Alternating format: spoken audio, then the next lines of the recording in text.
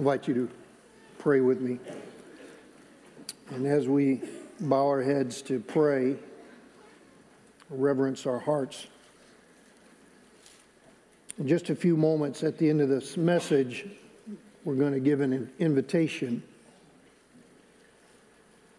And as clearly as I know to do from Scripture, we're going to present the person and the work of Jesus Christ in this message.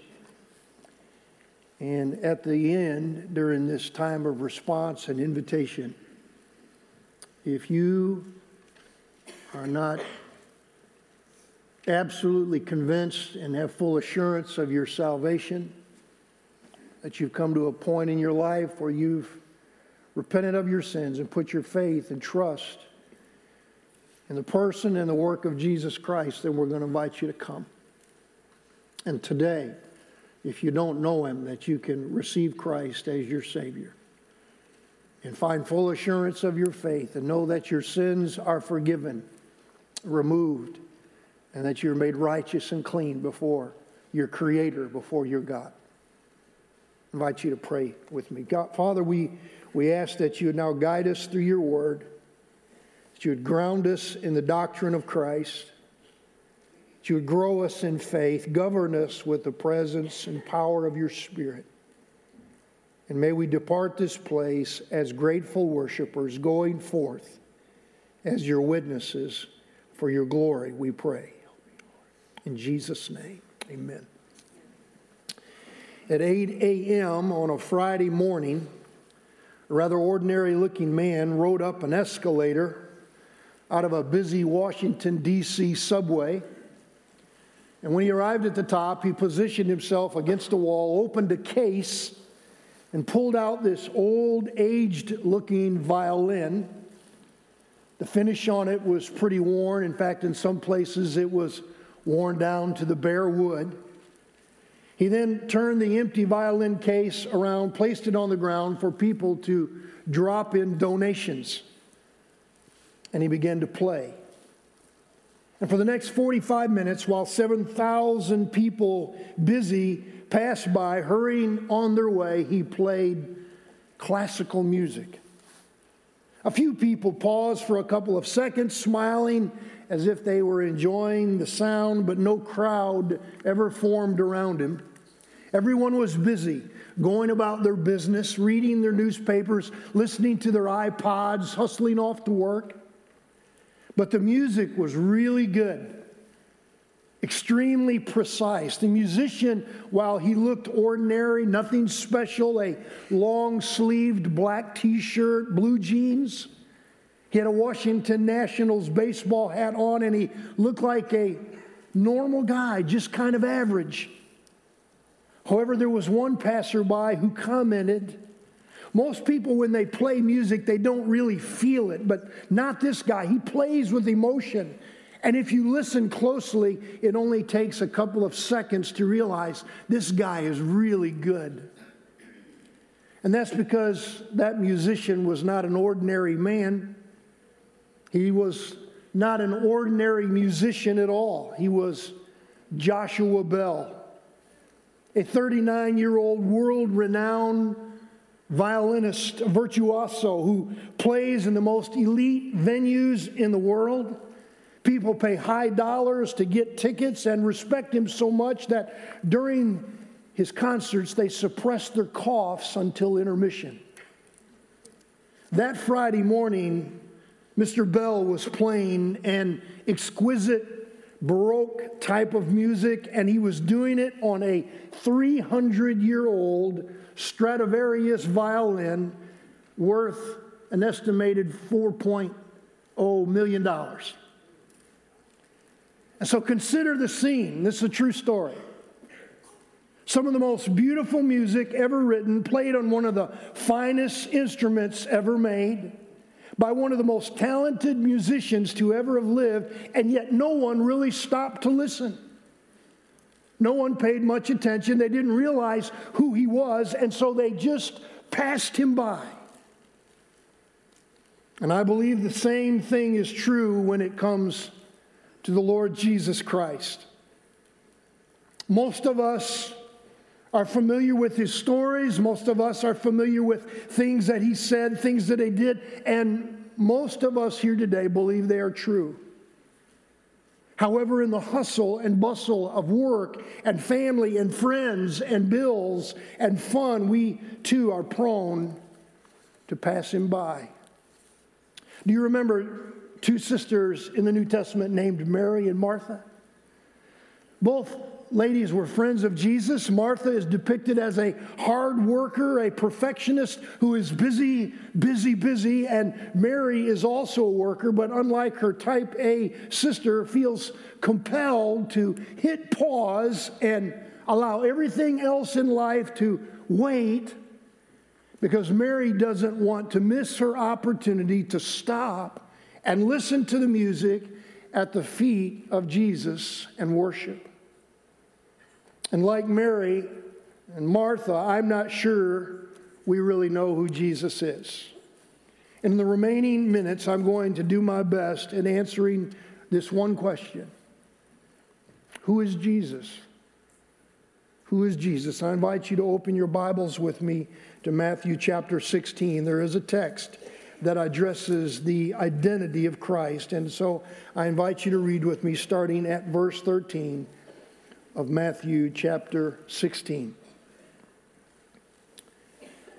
When Jesus came into the region of Caesarea Philippi, he asked his disciples, saying, "Who do men say that I, the Son of Man, am?" And so they said, "Some say John the Baptist, some Elijah, and others Jeremiah or one of the prophets." And Jesus said to them, "But who do you say that I am?" Simon Peter answered and said, "You are the Christ, the Son of the living God." And Jesus answered and said to him, "Blessed are you, Simon Bar-Jonah, for flesh and blood has not revealed this to you, but my Father who is in heaven." So for 2.5 years, Jesus has been mentoring his team of disciples, teaching them, questioning them, spending time training them. He's preparing them for the mission that he is about to entrust to them. And this is their final exam, a one question final. And the ultimate question that every person must also face, a question that he asks, is a question that no one can escape or avoid. Jesus asks his disciples, he begins with, "Who do men say that I am?" But then more pointedly, "Who do you say that I am?" And it's here in Caesarea Philippi that Peter boldly confesses, "I'm going on the record. I want everyone to know that I believe that you are the Christ, Son of the living God." That confession that Peter makes didn't just come out of the blue. Months earlier, Mark records that Jesus was with these men on the Sea of Galilee, and in chapter 4, a great windstorm arose and waves began to swell and begin to pound into the boat and spill over inside, and the little craft was in danger of sinking. And while all that's going on, Jesus is in the stern of the boat, asleep on a pillow. And they, panicking, they wake him, probably wanting him to do something, but not expecting him to do what he did. And in Mark 4:39, it says that Jesus rebukes the wind. He told the sea to be still. To rebuke the wind is like a word that conveying discipline. It's like a dad or a mom who corrects a child. In essence, Jesus rebukes the wind. He disciplines and he corrects the wind. And he tells the sea, "Hush, be muzzled, peace." And there was an immediate calm. And in total amazement, dripping wet, those disciples turned to each other and asked one another, "Who is this guy that even the winds and the waves obey his voice? Who is this man who rebukes, who corrects the winds and the waves?"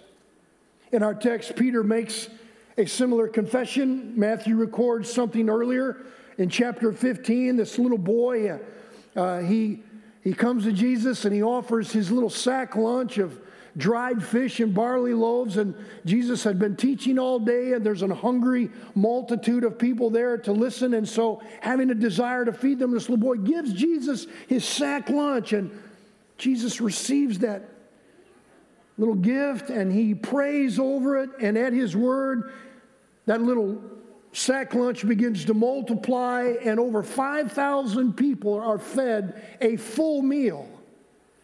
Again, something that Peter and the other disciples could have never imagined.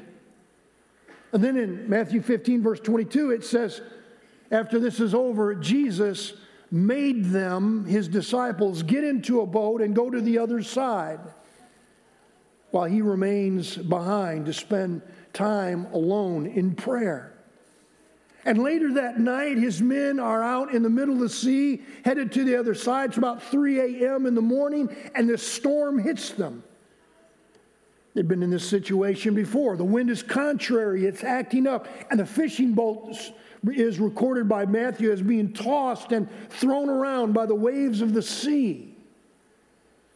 I believe that Jesus knew ahead of time. He knew in advance that this storm was coming at the very moment and minute that these disciples would be in the middle of this Sea of Galilee. And I would reiterate that Jesus made them get into the boat and get out there into the storm. And I believe that he put them there.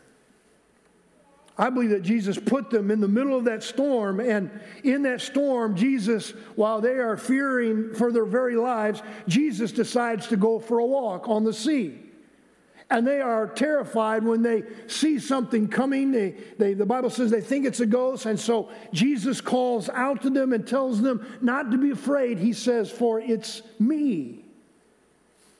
Peter, hearing that voice, is encouraged with faith and trust. And he says, Lord, if that's you, then command me to come. And the others probably in the boat look at Peter as if he had lost his mind. And Jesus says, it's me. Come on, Peter. And you know the story. Peter begins to walk on the water to Jesus. And when he's almost there, the Bible says he begins to take his eyes off Jesus and begins focusing on the waves. And he starts to think and sink. And he cries out to the Lord, save me. And the Bible says that Jesus reaches out to him and raises him up. And the two of them step into the boat. And the wind ceased. And the disciples are full of awe and wonder, and they have this attitude of worship. And in Matthew 15, verse 33, they say to him, truly, you're the Son of God. I believe the lesson there is he's revealing to them in all of these instances and many others, he's revealing to them who he is. Slowly, consistently, gradually, they're beginning to understand. He put them into a position on that sea to be tested. He knew the storm was coming. He made them get out there to reveal over and over again and to prove to them that he was the Son of God. The more that I walk with the Lord Jesus Christ and the more that I get to know him, I realize he knows in advance every storm that's coming into my life. And I believe that the Lord Jesus Christ knows every storm ahead of time that's about to come in your life. And all of these storms, all of these tests that confront us are tests teaching us about who he is. That he's faithful and he's worthy of our trust. When Jesus said to the disciples, it is I, do not be afraid, it's literally translated, take heart, I am. I am. I am. That designation is the same name that God gave to Moses when he called him. You remember when in Exodus chapters 5, 6, 7, in that section, when God calls Moses to go back to Egypt and to bring his people out of bondage, out of slavery, and Moses makes all kinds of excuses to the Lord. I'm not a good speaker. I don't know enough. I'm not qualified. Use somebody else. And God just consistently rebukes every excuse. And finally, one of the excuses. Well, Lord, I don't even know your name. What do I say? And when they ask who you are and what your name is, the one who sent me. And do you remember God tells Moses, when they ask my name, just say, my name is I am who I am. When you go to the Egyptians, just tell everyone, I am has sent you. That phrase, that name, I am, conveys God's greatness. That he's a creator, the ruler, the transcendent one, sovereign one, all-powerful one. It's the same name that Jesus is using for himself. Peter, come on, I am. It's me, I am. In John's gospel, Jesus uses that phrase repeatedly. I am the bread of life. I am the light of the world. I am the way, the truth, and the life. I am the true vine. I am the great shepherd. I am the gate. I am the resurrection and life. Jesus is saying to his disciples, and he's saying to you and I, whatever you need in life, that's what I am. And in this text, when Peter finally confesses, you're the Christ, the Messiah, this deliverer, this anointed one, the Son of the living God, truly divine, it was the result of several years of walking with Jesus and beginning to realize who he was. So who was he? Who was Jesus? I want to share a few of my thoughts from Scripture. Very quickly, go through these. Jesus first was a real person. Jesus was a real man of human history. Do you know that all historians, secular and sacred, record details and events of his life? Jesus of Nazareth is a man who actually split time. Have you ever thought about that? That all history is measured by the birth of Jesus Christ? Before his birth is BC. After his birth is AD. What a man. What a man. The Bible provides additional detailed personal eyewitness accounts who offer additional details about what he said and what he did and who he was. And I don't know if you've ever thought about this, but all of the men who wrote the New Testament knew when they were writing, they may have had an idea that they were going to be killed for what they wrote and for what they said, and because of their conviction, being certain about who Jesus was, and yet they wrote everything they wrote anyways. Have you ever thought about that? None of the writers of the New Testament made any money by what they wrote. None of them gained any power. None of them increased in fame. All of them present Jesus of Nazareth as a genuine, real man, a man they believed in, and like Peter, confessed him even unto their own deaths. He was a real man. He was an extraordinary man. Extraordinary. He said and did things that were not normal. Things that no ordinary person would ever say or do. To make claims that he was one with God, that God was his Father, that no one could get to God but through him. Those were not ordinary proverbs or witty sayings. Rather, those are extraordinary claims asserting truths from an extraordinary man. He was a great teacher. The Bible repeatedly says that whenever Jesus spoke, whenever he taught, that everyone was astonished because he taught as one who had authority.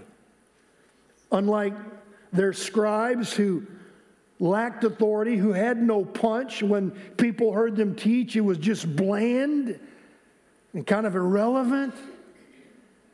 But Jesus taught as one having authority in his hometown of Nazareth. The Bible says that all spoke well of him and marveled at his gracious words that were coming from his mouth. Later, while teaching in Capernaum in a small fishing village, the Bible says after they heard Jesus teach, they were astonished. The Bible records many questioned among themselves, where did he get such things? Where did he acquire such wisdom? In Jerusalem, the Jewish religious leaders feared him because the crowds were so enthralled with his teaching. When he was 12 years old, already teaching in the temple, he claimed to his mother and father that he had to be about his father's business. And the Bible says that he amazed the religious leaders with his ability to rightly divide the scriptures at 12 years of age. No one was ever able to outwit him. No one was ever able to entrap him nor match his teaching. He was a great miracle man. Jesus did things no ordinary person ever did. He healed people of diseases and sicknesses. He made water instantly turn into wine. He told lame people who had been that way since birth to get up and walk, and they did. He brought sanity to the minds of those who were insane. He delivered those in bondage to evil spirits. He spoke and raised the dead and brought them back to life. Jesus stood on one occasion in front of the tomb of a man who had been dead 4 days, and he called his name. The Bible actually says he shouted the name, Lazarus. And that dead man heard his name and stood up and walked out of the tomb. Nobody did things like that ever. People were amazed. Jesus was a remarkable claimant. He made amazing claims. If you go back to the Lazarus account, before Jesus called him up and out of that tomb, the claim he made to Martha, the sister, was radical.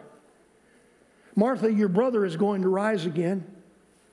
And she says, Lord, I know that he will rise on some future day at the resurrection. But Jesus says, no, Martha, he's going to rise in like 3 or 4 minutes as soon as I call him. And he goes on to tell Martha, I am the resurrection and the life. Not that I can just give him life.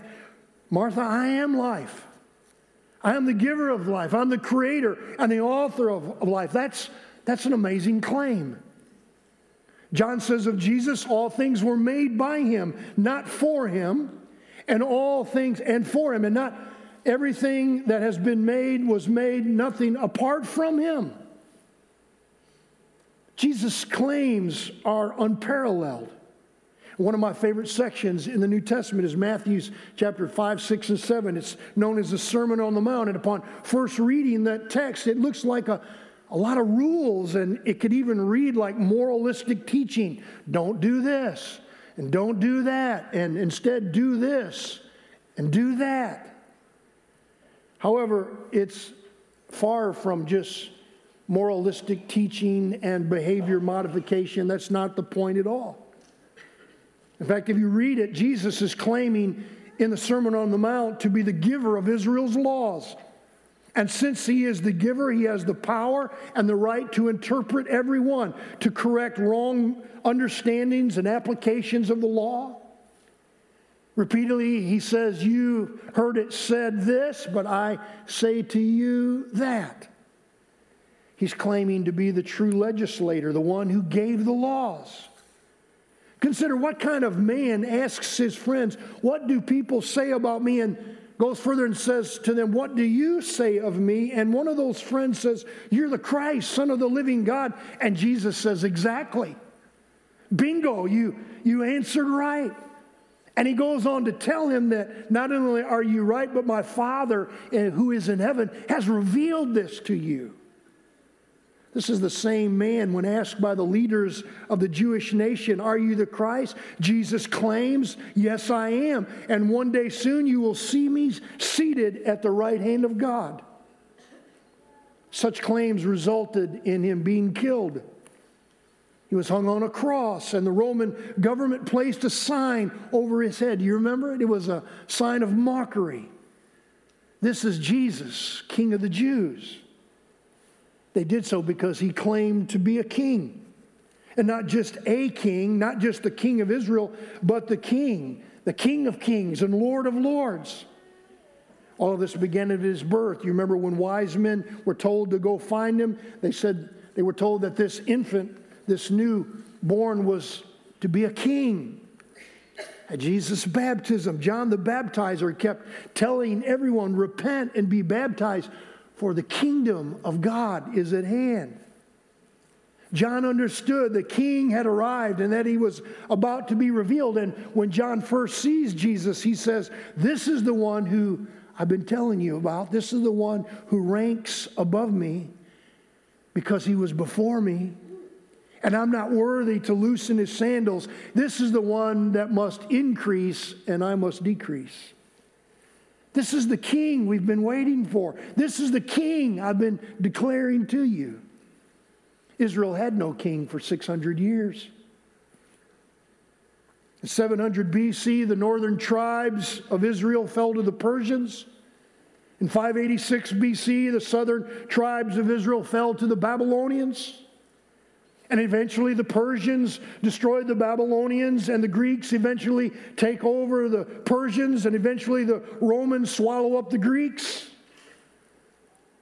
And for 600 years there was no king. The Davidic kingdom lay in ruins. There was no king. But during that time, God's messengers, the prophets, kept preaching a message of hope. The Davidic kingdom one day will be restored. A king will come. A child will be born. A son will be given. And the government will be upon this king's shoulders.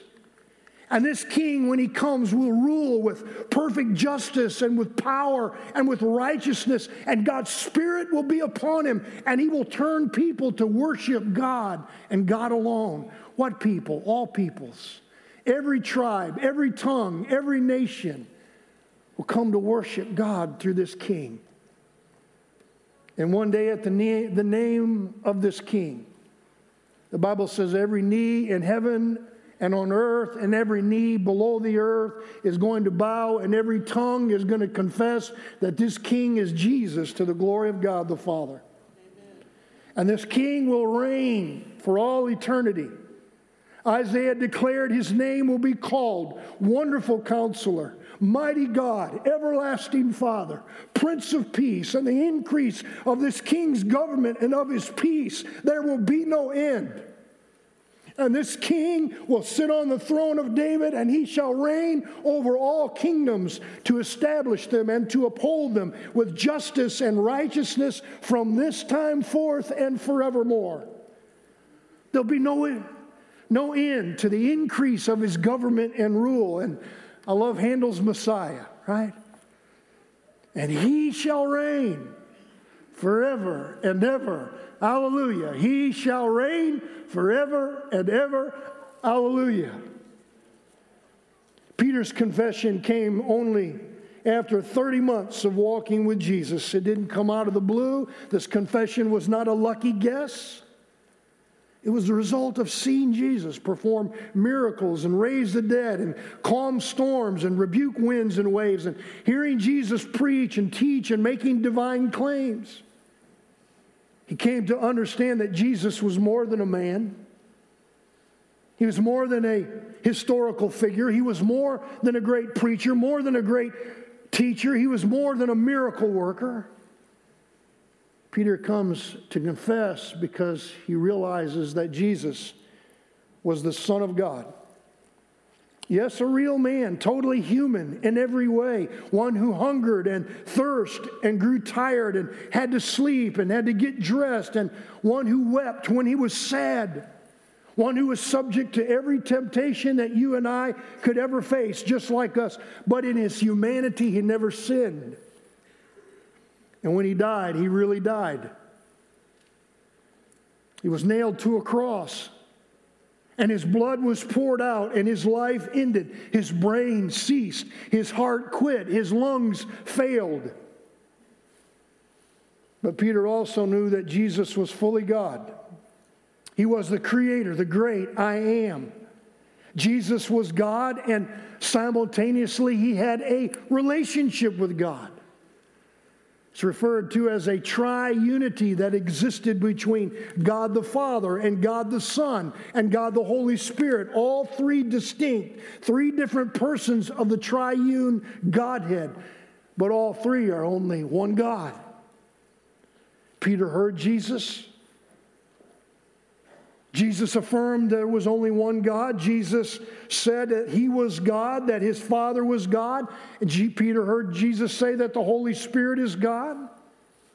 That he and his Father and the Holy Spirit were one, not the same person, but distinct, yet all working together in a unified relationship. The Trinity. Come to the realization there's no contradiction in the Trinity. Instead, there is more about God that our finite minds can grasp and understand. So how will the king accomplish this kingdom? How will he establish a rule and a reign that will have no end? Well, the Bible makes it clear that this king will be slaughtered. He'll be slaughtered. Isaiah 53, this prophet foretells what will happen to this king, a lamb who will be slaughtered to take away the sins of the world. The idea of a lamb being offered to take away sin was very familiar to the Jews. But John takes that idea, that familiar idea, and he applies it to Jesus. Once a lamb was offered to God, it became a sacrifice for sin, and its throat was cut, and it would bleed to death. In Genesis, after Adam and Eve decided to reject God's authority over them and chose to live their lives independently from God, that sinful decision and choice cut them off from the source of life. Once they sinned, they lost access and fellowship with God. They were removed from the tree of life, removed from God's presence. And their sin, their disobedience resulted in death. And death's penalty demanded a payment. And purely because of God's mercy, God allowed and established a substitute.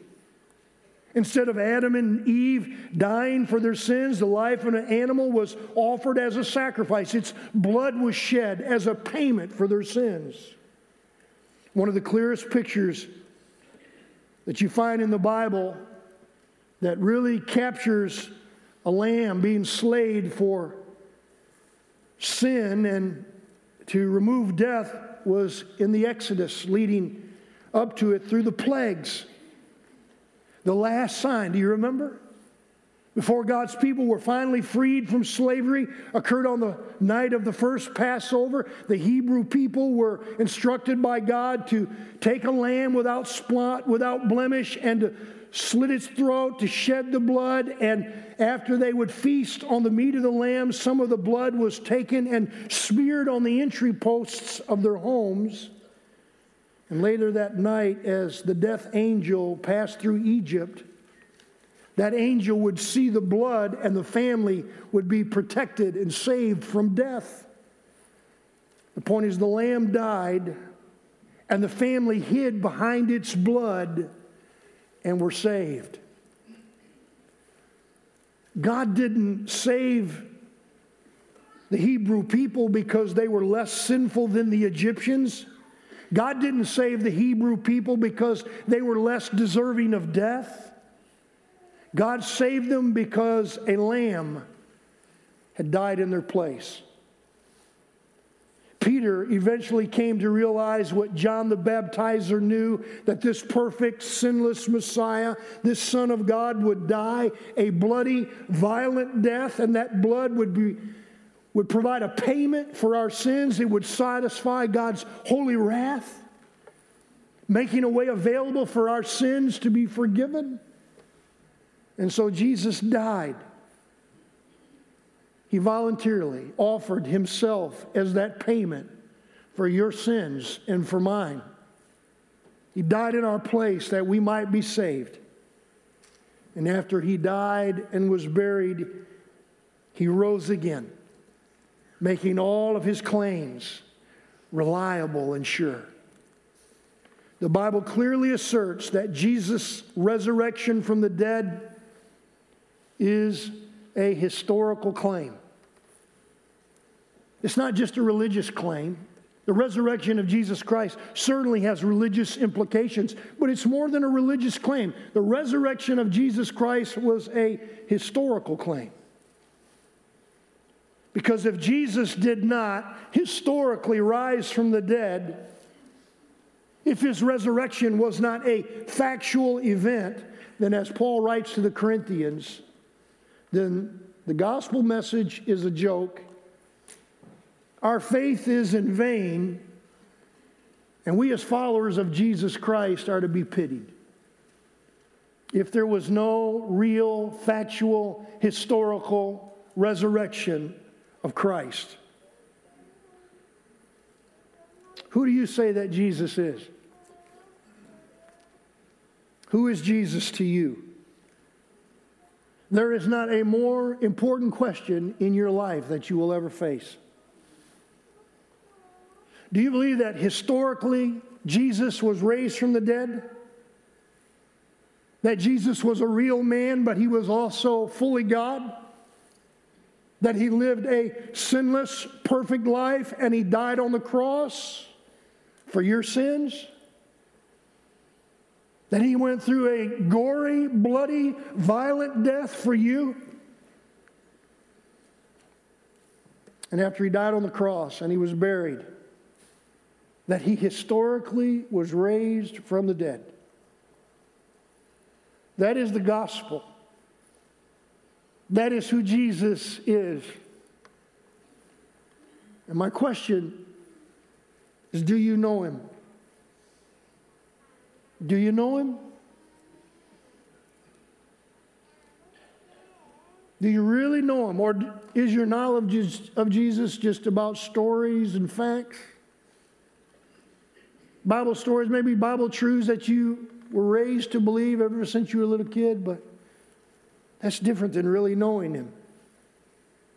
Are you taking time like Mary to sit at his feet, to listen to his words, to worship him, to abide in him? I'm going to say to you, if you're not doing that, you don't really know him.